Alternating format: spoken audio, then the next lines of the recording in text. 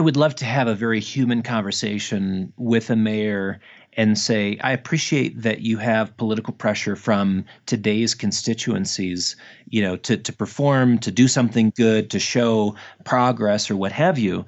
But who are your real constituents? How will you be remembered? This is where I would want to bring legacy into the conversation with mayors and say, whatever you're doing today has a consequence. That could be a good consequence. It could be a negative consequence into the future. You may only measure it according to the next reelection campaign or the next election cycle. But remember, your legacy is important. How do you want to be remembered? Because if you are creating these long-term obligations that, one constituency doesn't have to deal with, it gets pushed off onto the next generation, that's again where I think you've got to have a human conversation, not a political or public policy conversation, to say, are you going to own this? Are you going to own this? Because this is on you. You're doing this not for the next generation, but to the next generation. And you may be reaping political benefits in the immediate, but keep in mind, it's your children and grandchildren that will put you under a very different lens. Whether you're reelected or not, they will remember you and they will record this as either a benefit or a cost to society. You're listening to the Strong Towns Podcast.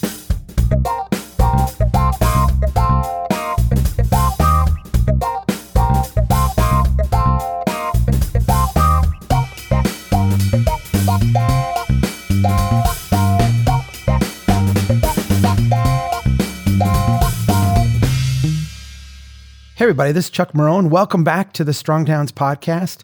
David McAlvany is the CEO of the McAlvany Financial Companies, International Collectors Associates, ICA Europe, and the McAlvany Wealth Management. He is a well-regarded speaker and analyst on finance and financial markets. You can hear him weekly on one of my favorite podcasts, the McAlvany Weekly Commentary.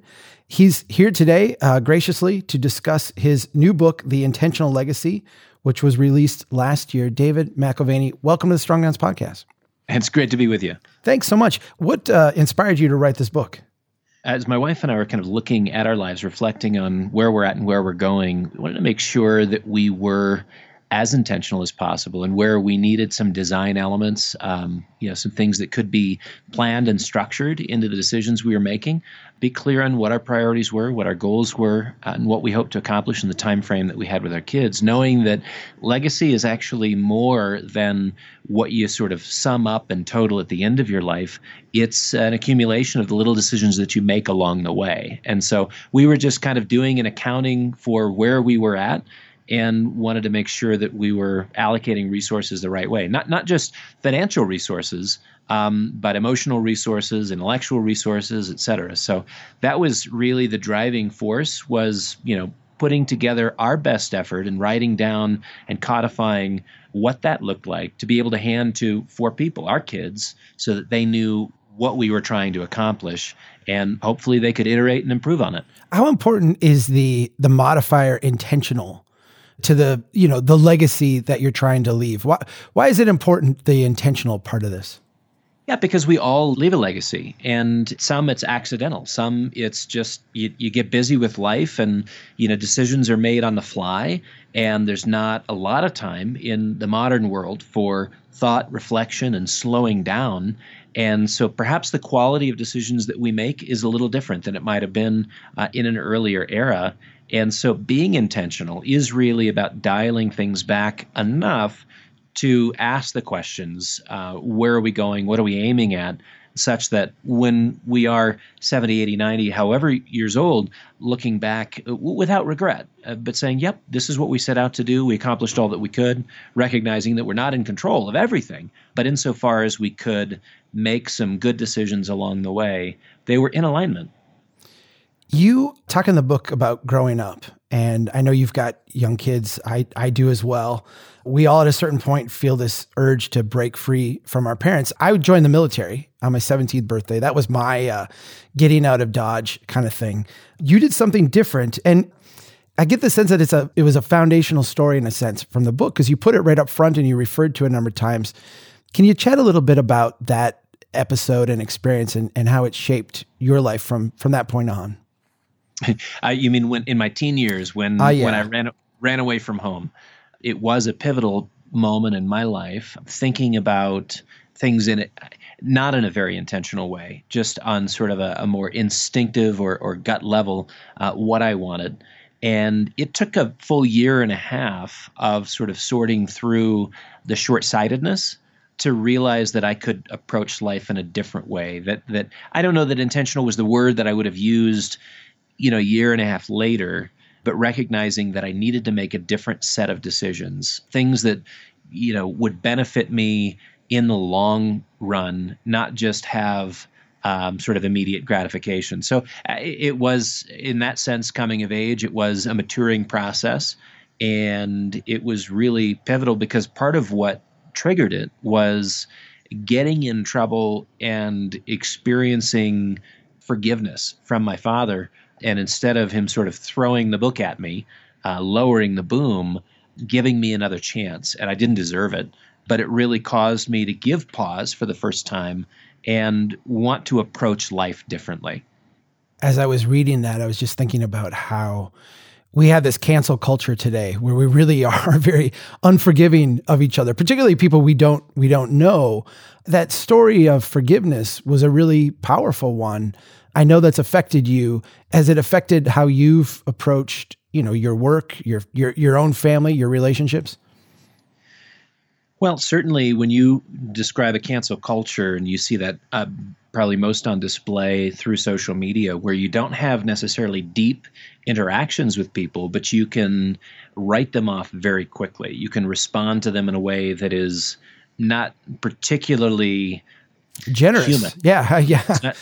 Yeah. And so I think one of the things that it underscores is the importance of relationship. And when you're in relationship and you're committed to a person, that there's really good times and there's sometimes not so good times.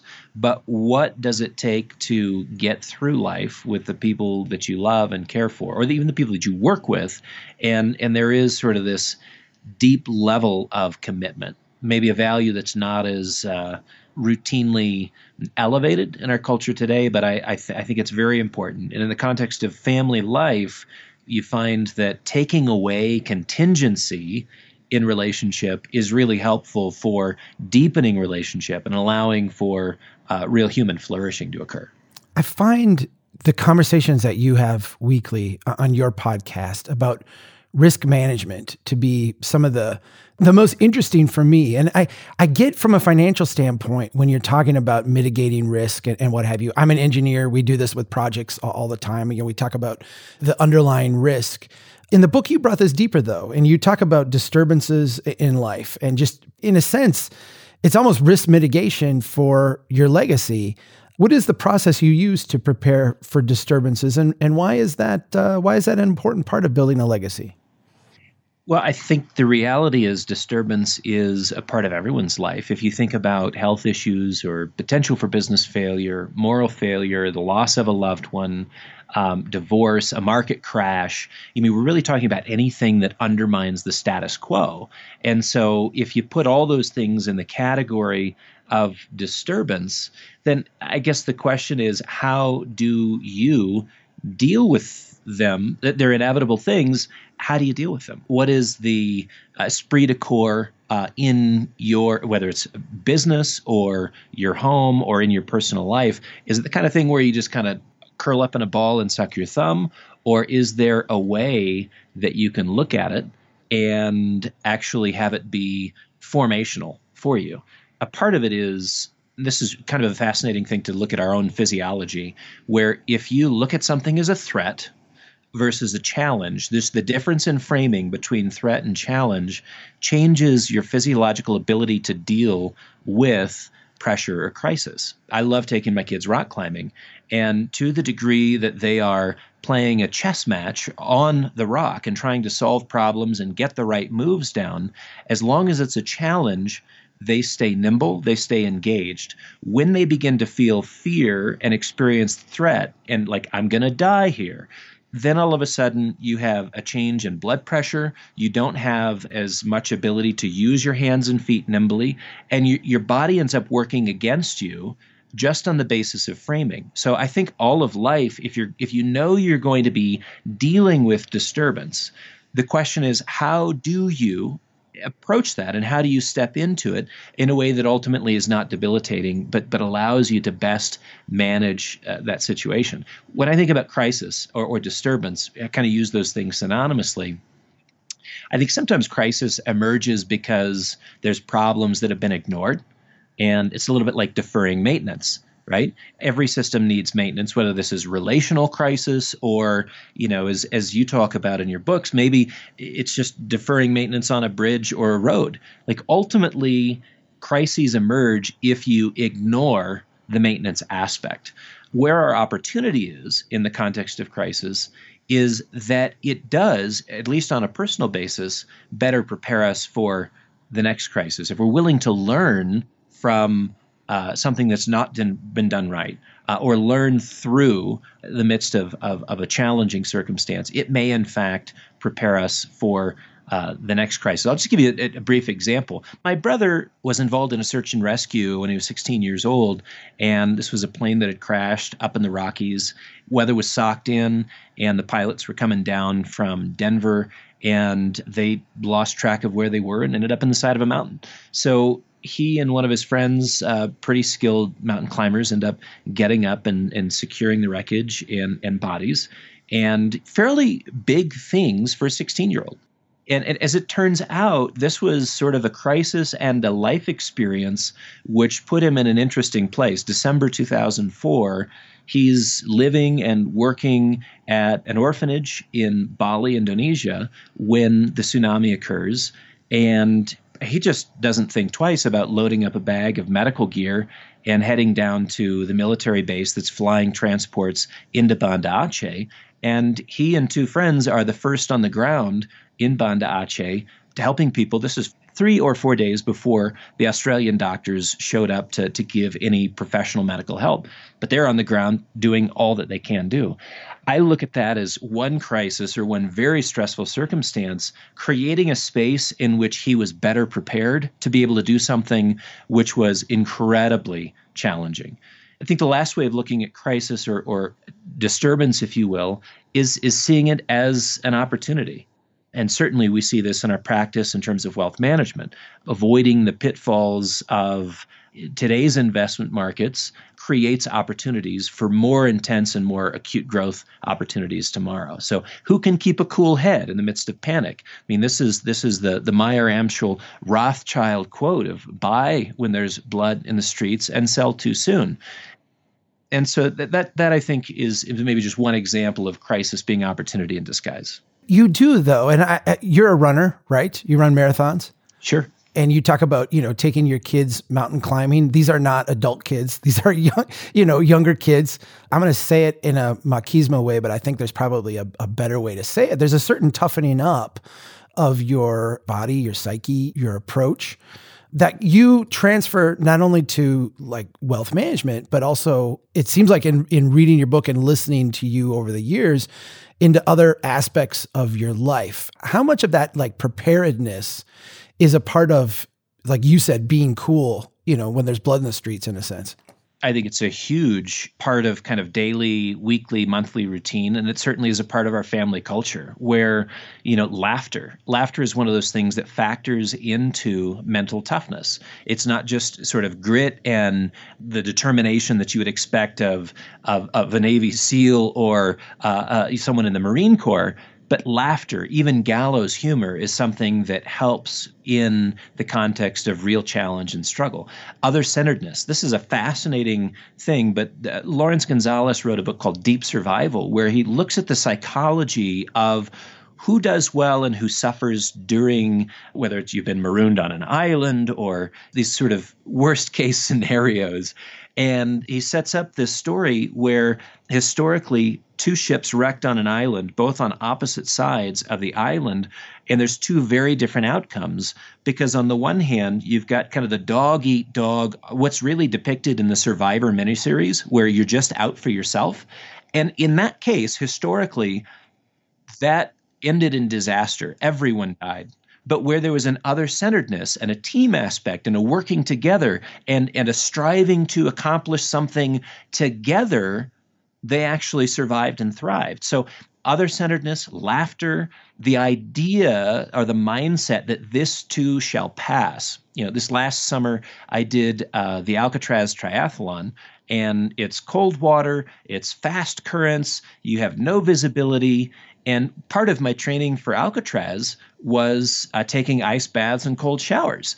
Because a part of the mindset getting into the water at Alcatraz, the only guy I know who's died in the water came from Texas, jumped in. It was so cold, he had a heart attack and died. And so this is either totally irresponsible for me to run this race, or I say to myself, what does it take to get into a mindset and have my physiology adapted sufficiently to this reality? This too shall pass. It's cold. Who cares? How long is it going to last? 30, 40 minutes? It's just not a big deal. And it's fascinating to see that happen with kids, where when I was doing the ice baths, I would ask my kids, hey, do you want to try this? And, there's hesitation. And my oldest boy is like, sure. And he jumps in for 10 seconds. And he thought that was a big deal. And then his little sister jumps in for a full minute. And of course, there's a little competition there. The idea that this too shall pass, it's something that if we believe that and if we've trained that into our bodies and mindsets, then when you encounter difficulty, it's not as if you crumble. You do have the wherewithal to keep on going, keep on marching forward. I want to ask you a question about your chapter on legacy baggage. I'm going to take this in a direction and go ahead and push back or take it a different way. But as I was reading this, we had a family friend that had passed away. And, it was someone I knew, but they were, like a second relative. It wasn't someone I intimately knew or spent a lot of time with. But they were someone who had a little bit of a baggage along with them. I mean, we all do. It occurred to me as I was reading this chapter that as I was pondering this person's life, I very quickly moved past the negative baggage, and I tended to spin them in a positive light. I think we saw this recently with Kobe Bryant, who was a good person, but also a flawed person who had made some serious mistakes that were very public. We tended to kind of gloss over those and focus on the good.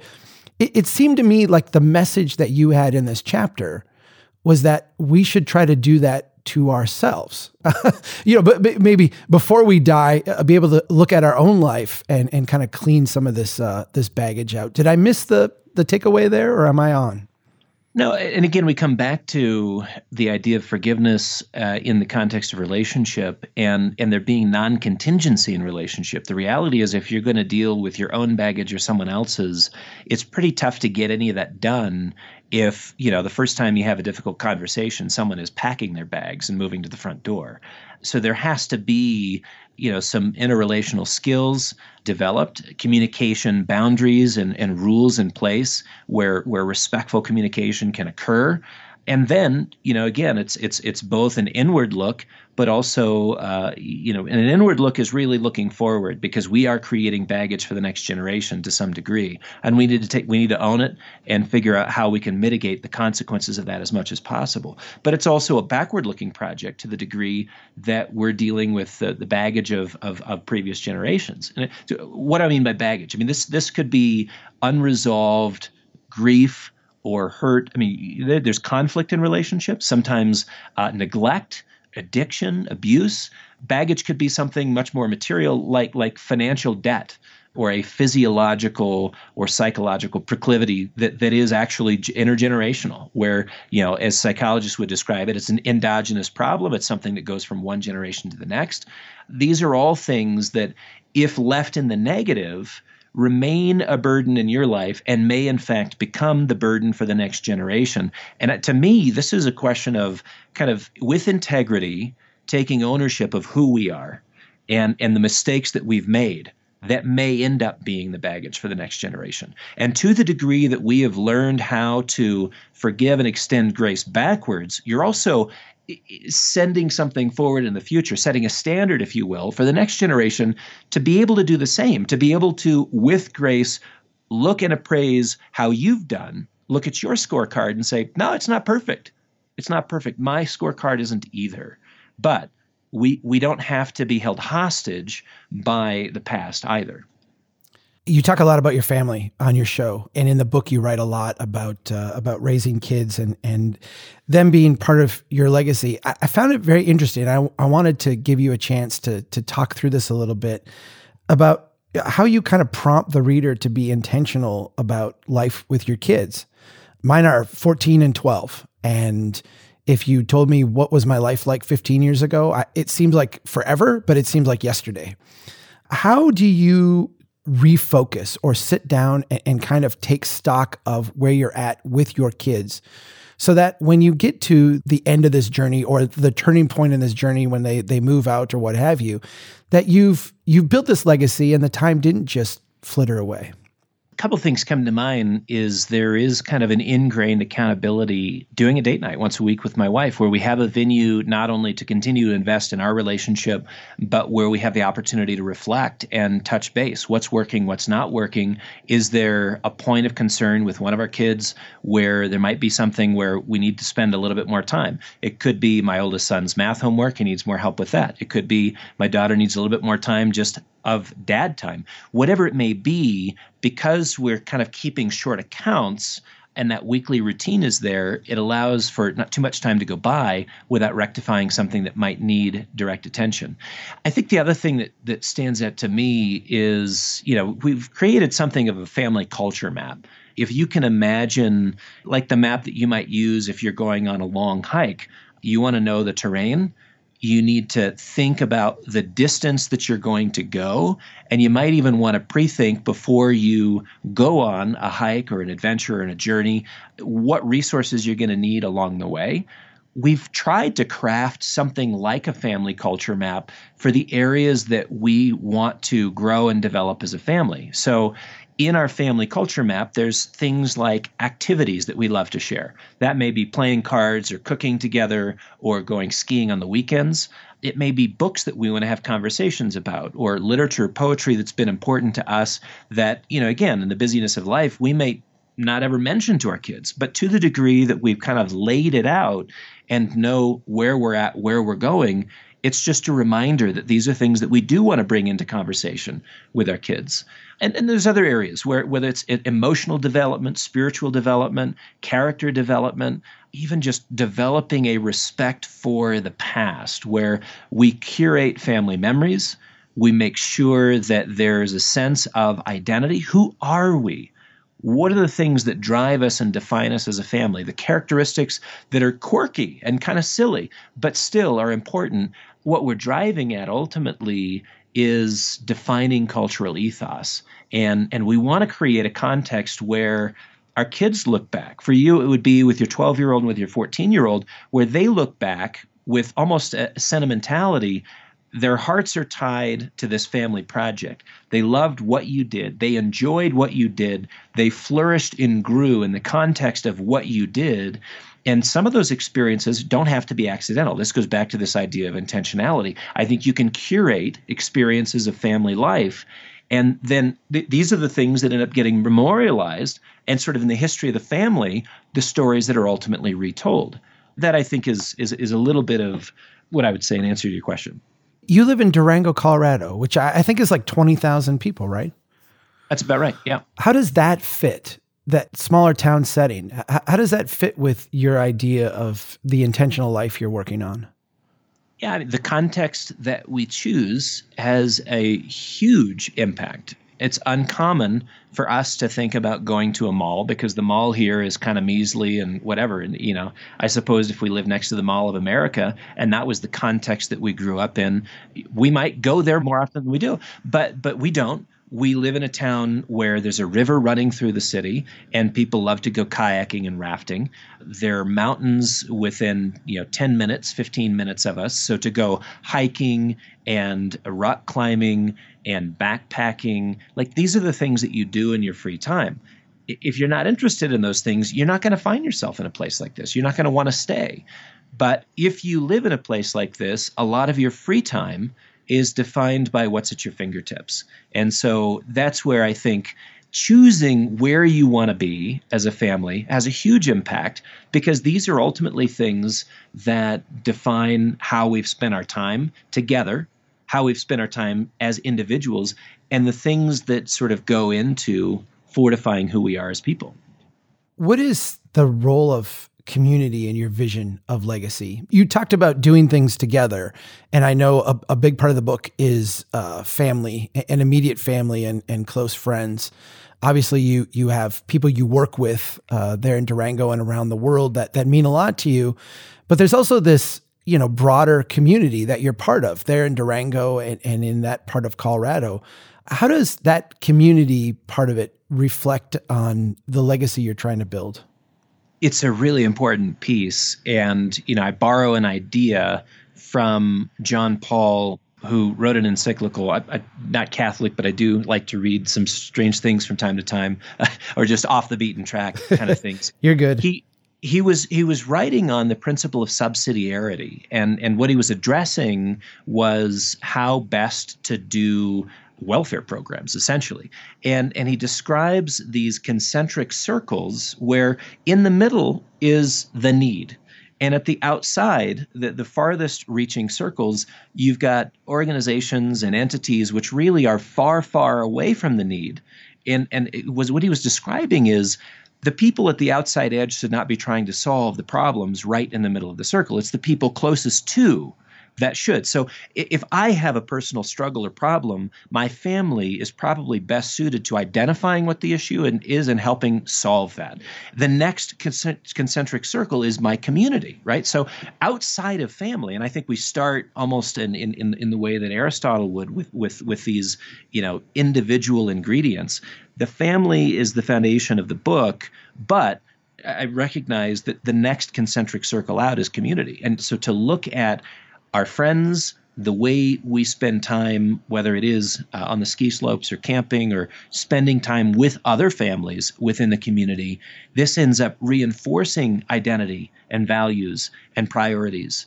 There's nothing like having another father or mother have an influential role and voice into our kids' lives. And, when I look at the kinds of values that get expressed on a routine basis in a place like Durango. This is a small town. Farmers markets are common. This is where we see all of our friends on a Saturday morning during the summertime. And, after that, we may get together for barbecue in the afternoon. But there's a different dynamic in a small town where people recognize the value of community, and we're living in a place. We share life in a place, and it's a small place. It's not a big place. It's not a metropolis. It's not a sprawling, mega anything. So you bump and rub shoulders with people, and that in itself defines ethics in a different way. When you know you're going to see someone, probably tomorrow, next week, this month, boy, the way you drive around town and the way you honk your horn, and you tend to be more civil in a small town because there's greater consequences just given the scale of the population. So I think there's a lot of things that can be said about community and the way you live your life, the way you orient your life. But I know it has a huge impact for us as a family. I want to ask you a follow-up question and kind of segue into finance. And this may be coming out of left field, but I think you'll connect the dots well. I suspect a lot of people in our audience are familiar with the concept of the invisible hand from Adam Smith. I'm going to assume that many of them would probably equate that, with the Gordon Gekko greed is good kind of thinking. But as I've listened to and read in a limited sense, but really heard other people discuss in depth Adam Smith. I've got The Wealth of Nations sitting here. I have not read it. It's a monster of a book. I've scanned through it. He talks about the butcher and the brewer and the baker. And for me, that's always kind of had this undercurrent of being people that I knew personally. How much of this angst that we have right now today over markets and capitalism and growing inequality really flows out of the fact that a lot of our transactions are very impersonal. Buying a hamburger from McDonald's is way different than going to the local cafe and having a burger. Yeah, just as impersonal as buying something off of Amazon is different than buying from your local purveyor of goods or services. Now, I think it's important when you think of Smith to remember that his first book was The Theory of Moral Sentiments. In that, he lays out sort of the structure of relationships and human interaction. So if we only look at The Wealth of Nations and see almost this scientific approach to how to transact and how to prioritize self-interest, we forget that there was kind of an ethical preamble which he wrote in the theory of moral sentiments, which is almost a necessary first step before you get into the practical machinery of the markets, because there is some practical machinery within the markets. You just have to be respectful of the butcher, the baker, and the brewer, where all of a sudden it's not impersonal interactions, they're very personal interactions. I want to ask you a question about housing and housing markets. We can not do this if you don't want, but I really value your insights on risk in the markets a lot. At Strong Towns, we have a lot of questions about housing, and we discuss housing policy a lot. Advocates and people working on that tend to, in my opinion, not really grasp the nuances of the markets.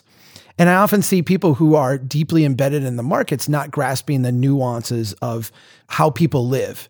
Can you describe the effect that you see monetary policy and the way we've approached housing as like the economy now today has had on housing prices and, in translating also into people's capacity to afford housing?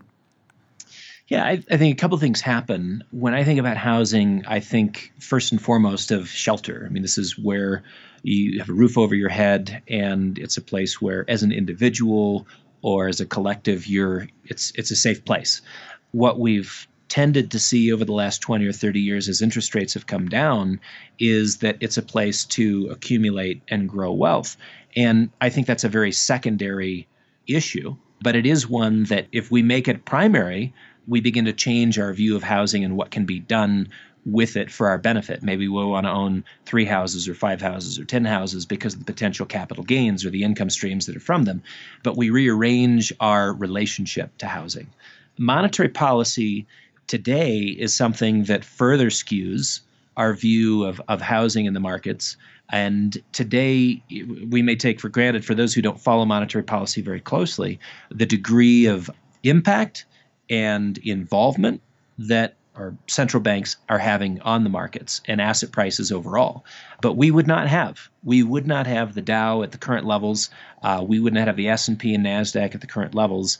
We wouldn't have bonds at their current levels if it weren't for the central banks of the world, European Central Bank, Bank of Japan, Federal Reserve here in the United States, setting interest rates extraordinarily low.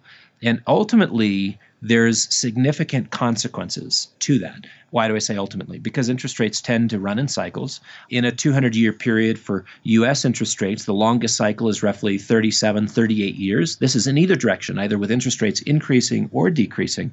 Shortest cycle in a 200-year period for U.S. interest rates is closer to 20, 22 years. When interest rates begin to change and move the other direction, there are significant impacts, right? So if I begin to raise interest rates, the cost of borrowing, that has a negative impact on the value of housing. So everyone who's treated housing as a one-way bet in a place where you're going to grow wealth, now all of a sudden you can see it as a liability, a place where you can lose money just as easily as you can gain money. And the same is true of bonds and stocks. Increasing the cost of capital impacts their values negatively. So we have greater correlation today, housing, stocks, and bonds all moving up in the same direction at the same time. And that in itself is problematic because generally speaking, investors have wanted to say, yeah, if I own some real estate, if I own some stocks, if I own some bonds, I'm relatively well diversified. Now you can't make that case. And again, we go back to your key point here. It's the effect of monetary policy, which has created this sort of homogeneous move in one direction. That means you don't have a lot of safety. You don't have diversification today because of monetary policy. Now, I'll pause there because you may want to redirect the question a little bit or hone in on something, because I might have even stepped beyond. No, that's fantastic. I mean, the thing that I struggle with is when I go speak with cities and I go speak with advocates and I'm going around the country and I have a mayor come up to me and say, I'm really concerned about people being able to afford to live in my city. What can I do? And they start talking about rent controls and price controls and, emergency measures and the government building housing. And, the tools that you have at the local level are often very, very limited and the urgency is very real. I think sometimes it's hard to say, we're all kind of adrift on this ship and the waters are kind of crazy and you don't control them.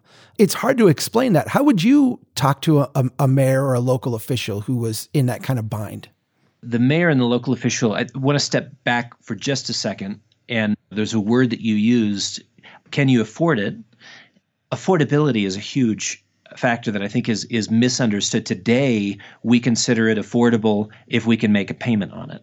This, again, is a major impact of monetary policy, where you look at the national debt at 23 trillion. We're going to add a trillion this year, 1.3 trillion next year, and then about 1.3 trillion in addition to that every year for the next decade. And we say we can afford it because we've allowed the central banks to try to manipulate and control interest rates to a very low level. Affordability is a cash flow thing today. We don't think twice about spending 300,000, 500,000, a million, whatever it is, to buy a house, as long as we can, quote unquote, afford it from our current income. And it doesn't take into account the variability of that cost. Interest rates can go up just as well as they can go down. They're not a constant factor. And if you're stacking in a lot of debt, recognize that just as we saw crises in the 2007 and 2008 period, because you started having adjustable rate mortgages come into play, you have that same thing, which today can affect $250 trillion in global debt. The adjustable nature of it is, if we can't pay off that debt, it's going to have to be refinanced, and it's going to be on different terms. Assuming a higher interest rate level, that means significant economic pressure. You're not going to have the same kind of growth that we had over the next 10, 15, 20 years. Because all of a sudden, affordability, we realize it's not just a question of cash flow today, it's the long-term commitments that we're making. And I really appreciate that about you pointing that out in terms of municipalities and the kinds of commitments they make in the immediate, not thinking about the long-term costs. It's just about the immediate benefit. So we get sucked into that thinking, oh gosh, credit card bill, it's affordable. I can buy it today because it only costs you $25 or $50 or $150 a month. And you're not thinking about the ultimate costs. Well, this is my follow-up question, and it relates very closely. You've had Richard Duncan on your show a number of times, and I always find him very interesting because he has this, I'll say it in my terms, he has this strange view where he'll say, this is really bad. Like, things are really fragile and really a mess. So maybe we should go out and, give Elon Musk $10 billion to get the economy going again. I'm oversimplifying, what a very intelligent man is saying. But, on the other hand, we're bombarded every day with, the economy's doing great. The stock market is up. All these companies are doing great. They're reporting record earnings. Inflation is low. Unemployment is low. How fragile is this system we've created today? And when you think about, legacy, and you think about community, and you think about, advising that mayor or that council member on, from a policy standpoint, what steps should they take to make their community better and stronger? How much of the fragility of just everything would weigh on your mind? I would love to have a very human conversation with a mayor and say, I appreciate that you have political pressure from today's constituencies, to perform, to do something good, to show progress or what have you. But who are your real constituents? How will you be remembered? This is where I would want to bring legacy into the conversation with mayors and say, whatever you're doing today has a consequence. That could be a good consequence. It could be a negative consequence into the future. You may only measure it according to the next reelection campaign or the next election cycle. But remember, your legacy is important. How do you want to be remembered? Because if you are creating these long-term obligations that, one constituency doesn't have to deal with, it gets pushed off onto the next generation, that's again where I think you've got to have a human conversation, not a political or public policy conversation, to say, are you going to own this? Are you going to own this? Because this is on you.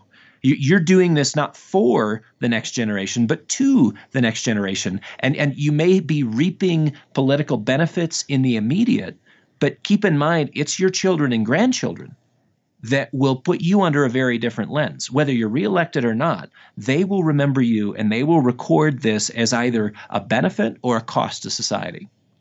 I don't want to end the conversation without talking about the foundation of your investment strategy at McAlvany, which is precious metals. It's funny because there's a certain strain of like gold bug that we've kind of culturally made into this caricature, like a conspiracy theorist kind of person. But I don't know if you're aware of this, but I actually have an IRA with you guys in precious metals. And I have long bought into this idea of mitigating risk and having a portfolio that would be, in a sense, diversified because of the fragile nature, not only of our economy, but just of life in general. Can you just talk a little bit about the case for owning precious metals? And in particular, why would someone starting out with little savings or not a nest egg even consider this as part of their overall strategy and approach? Well, it's difficult for me to separate the conversation on debt and future liabilities and kind of the mess that we've gotten ourselves into from what gold has been historically. Because if you go back, whether it's 5,000 years or you want to fast forward more into the 17th, 18th, 19th, 20th centuries, gold has played a role as money. And that may sound really boring. The benefit of gold as money is that it represents a limitation. You only spend what you have. You can't create more credit if you don't have the money to back it. What we saw was a transition here in the United States, some significant dates, 1922, 1933, 1944, and 1971, where we basically degraded our money. Conference of Genoa in 1922, 1933, we came off the gold standard domestically and started the inflation process. Bretton Woods was started in 1944, where, again, because we had gold in the United States, the rest of the world had been bombed to smithereens in World War II, we represented sort of a ballast. With the gold we had, we represented a ballast for the world monetary system. So we centered the world on ourselves, the US dollar, and the gold that backed it. 1971, we completely walked away from that. So for the first time in human history, there is no currency in the world that has gold in relationship to it. Is it any surprise that we now make any promises we want from a fiscal standpoint? We can spend anything we want and just put it on the proverbial credit card. And politicians love that because there's no limits as to what they can promise their constituencies, regardless of the cost. You completely ignore the long-term consequences to that. But a lot of this goes back to gold as something that represents stability. Now, in 5,000 years, it's not as if this hasn't been done before. There's been fiscal policy experiments, monetary policy experiments. They've ended poorly, and they've come back to gold as a ballast, as something that brings stability to a financial system. I'm under no illusion or delusion that we're going to go back to the gold standard. But I think that an individual who wants to bring stability into their portfolios does so and can justify it as an insurance component. It is something that represents counter-cyclical asset to stocks. It does very well when stocks don't do well. It does very well during periods of acute inflation or deflation. Basically, if something goes wrong, then people start looking for that which has been stable in the past. They go back to the foundations of both financial stability and also healthy economic growth. So that has been gold in the past. Put yourself on your old gold standard. You've basically done that with your IRA. We've tried to do that through savings tools like vaulted.com, where you can save in gold, buy and sell, transact inexpensively, and treat it as a better bank. And we do that in cooperation with the Royal Canadian Mint. Gold to me is philosophically just well-founded in something that guarantees an individual's viability regardless of the fiscal and monetary policy experiments happening around them in their day and age. The book is called The Intentional Legacy: What You Want for Your Family, Why You Want It, and How You Get There. The podcast is the McAlvany Weekly Podcast. You're going to want to subscribe to that. We're going to be putting a link on our website for some additional information and how to get a hold of David McAlvany if you'd like to follow up with more. Sincerely, David, it has been fantastic to chat with you, and I'm so grateful you took the time today. Thanks for the invitation. I love the work that you're doing, and I'm grateful to be a part of your conversation. That's amazing. And you take care, and I'll keep listening because you guys do. Seriously, I have like 3 podcasts I never miss, and yours is Wednesday mornings is always one of them. So thank you. You're welcome. Great to be with you today. You take care. And thank you, everybody, for listening. Keep doing what you can to build a strong town. Take care.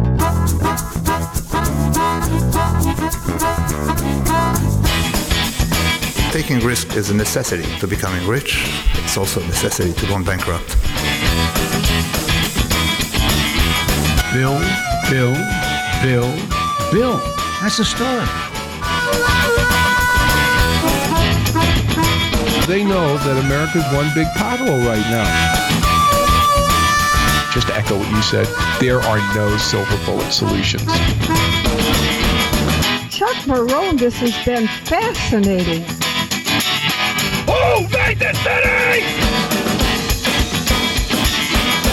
The window is not always open, but if nobody's pushing, then once the window opens, there'll be no chance to go through.